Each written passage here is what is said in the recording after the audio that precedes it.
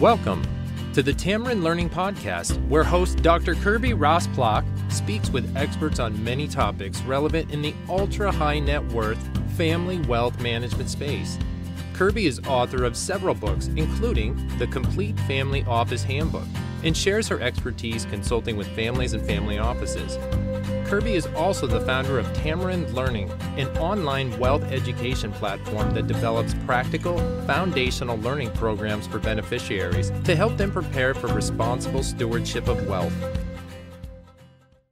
In this episode of the Tamarind Learning Podcast, I welcome back David Guin. He's a leading attorney at Withers Worldwide and also the U.S. Commercial Practice Group leader. David also authored Chapter 7 on compliance in the family office in the Complete Family Office Handbook, 2nd edition. In this podcast, we talk more about the family office exemption, compliance in terms of beneficial ownership reporting, record keeping, compliance policies, and privacy. David, welcome to the podcast. Thanks, Kirby. Great to be here.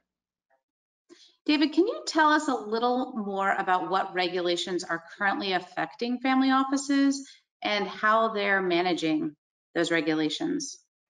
Sure. So the questions we get asked most frequently by clients are questions dealing with their qualification under the family office exemption.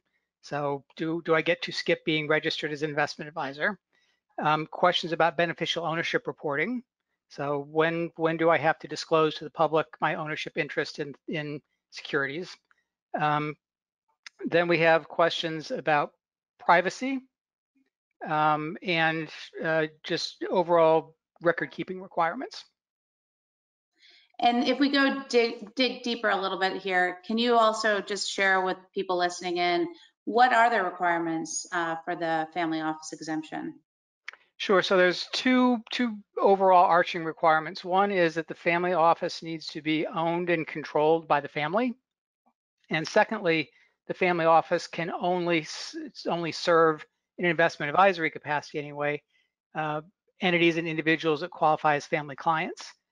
So one of the questions we get asked about frequently, for example, is I want to do some type of record keeping reporting, performance reporting for a non-family member. Can I do that?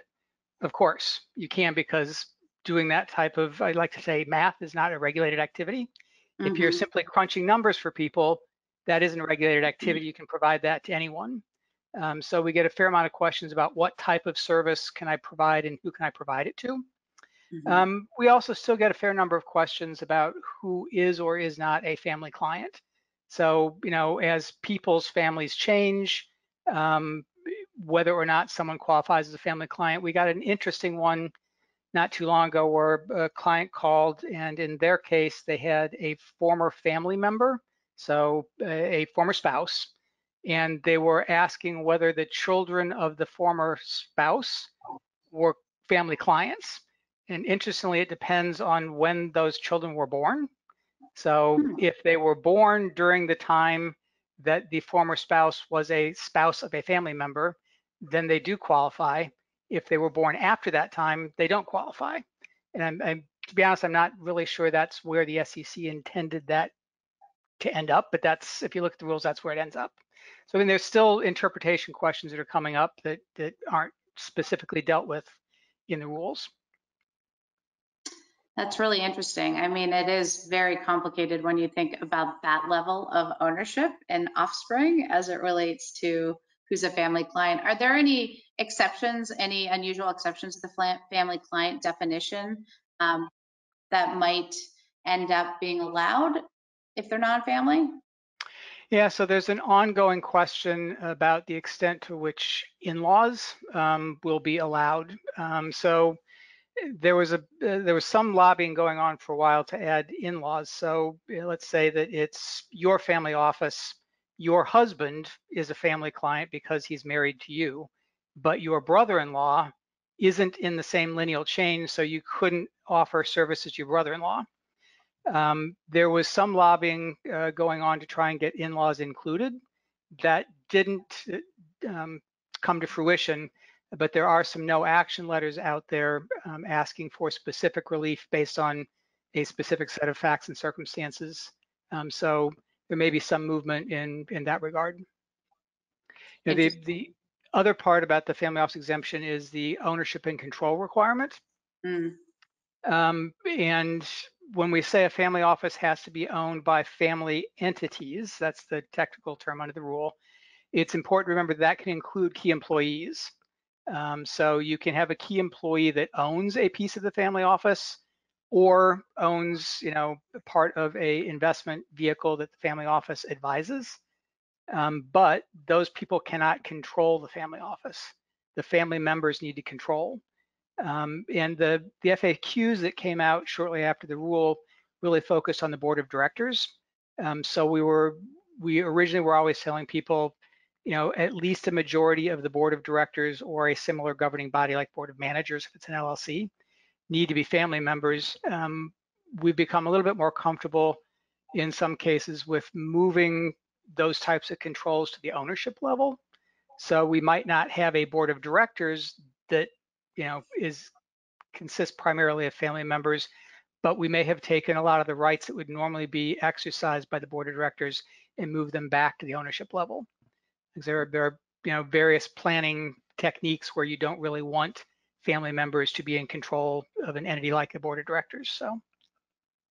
Well, and I think that's a really interesting area to delve a little bit more deeply into. I mean, you talked about record keeping as being a really important practice as part of compliance. And tell us more on how you see record keeping marrying to, right, demonstrating control, especially in this circumstance. So that's a great question because I like to approach these things as if the documents I'm drafting are an exhibit. So, when we create an LLC agreement for a family office, for example, we draft into the document itself the requirements as to ownership and control so that it's a requirement for the entity to meet those standards, not just that it happens to be that you meet them, but the document itself requires you to. So we might say, for example, you have to have, the board of directors must consist of a majority family members, or if there are an even number of family members and non-family members, a family member must have a casting vote. So it's baked right into the terms of the agreement itself. That way, if anyone comes knocking on the door, it's easy for you to show them, of course I comply, my documents require me to comply. And you were telling me earlier about some new influences that our current state and particularly virtual family offices. Talk to us a little bit about compliance policies and what is new in the family office space.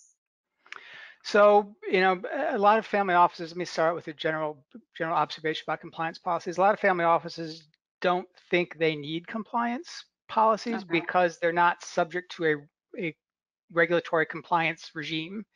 But I think that's sort of missing the point. I mean, the family needs to decide what's important to them, and then they need to draft the compliance policies to deal with that. So, for example, one of the things we spend a lot of time on, many families are concerned about their privacy. So we will draft compliance policies about who must sign off on disclosures in a subscription agreement, because we don't want someone who doesn't understand the family's desire not to disclose fact X, Y, or Z to the world at large, filling out subscription documents without having somebody check them. So we want the compliance policies to be tailored to what the family is concerned about. We have a lot of compliance policies as well about who has the ability to move money. It's good common sense to have checks and balances in place. I'm sure everyone trusts their employees, but you don't want to put anyone in a position that puts them in a place where they could benefit from some wrongdoing. So putting compliance policies in place that avoid that. As we've gone into the COVID-19 world, this was already happening to some extent, but it's happening even more now. Having compliance policies that deal with both the virtual world and multiple locations is really important. So figuring out how you're going to deal with those things, and requiring, for example, that all documents must be stored in a accessible electronic location. The virtual world is making electronic record keeping much more important. I think those are all really important areas. I mean, do you want to talk a little bit more about why privacy is oftentimes an issue potentially for compliancing in a family office, and why families obviously want to not have as much information out there to the general public? Yeah, so I think there's really two main drivers of the privacy concerns. One is a desire not to disclose too much information about the wealth holding structures. So, a lot of these beneficial ownership reports, for example, require you to go up the chain, getting to an ultimate beneficial owner. So for families who have a concern about disclosing that level of information, to whoever, it may be that they have an offshore structure and they don't want, their home government to understand exactly how their holding structure works, or it could be a creditor issue. But we'll come up with specific structuring and reporting ideas that are designed to protect that type of information. So, we'll create a structure that allows us to stop at some point going up the chain before you get to the very top, but still comply with the rules. So there's that concern. And then, as you would suspect, there's also the concern about people just not wanting the general public to know what they own and how much they're worth. We do a fair amount of work with a institutional investment manager filing, which I call it 13F. And there's the ability to claim a personal holding exemption. So if the filing would disclose the ownership of securities by a natural person, a trust, or an estate, you can claim confidential treatment for the actual securities. An interesting way in which the family office rule has affected other things. We have been successful, for example, in getting the SEC staff to agree to expand the personal holding exemption by saying, well, if this filing would identify the ownership by a group of identifiable people, natural persons, or trusts, then you should afford the same type of confidential treatment to that information as you would if it were a single individual. So we've been filing on behalf of family offices saying, their holdings as a whole, because it's identifiable to a family, should be afforded confidential treatment. You get into some interesting questions about interpretation there as well, because a lot of times the question of whether a foundation would knock you out of the ability to claim, because that's not among the types of entities that were listed in the personal holding exemption. So we have to deal with that sometimes in dealing with that question.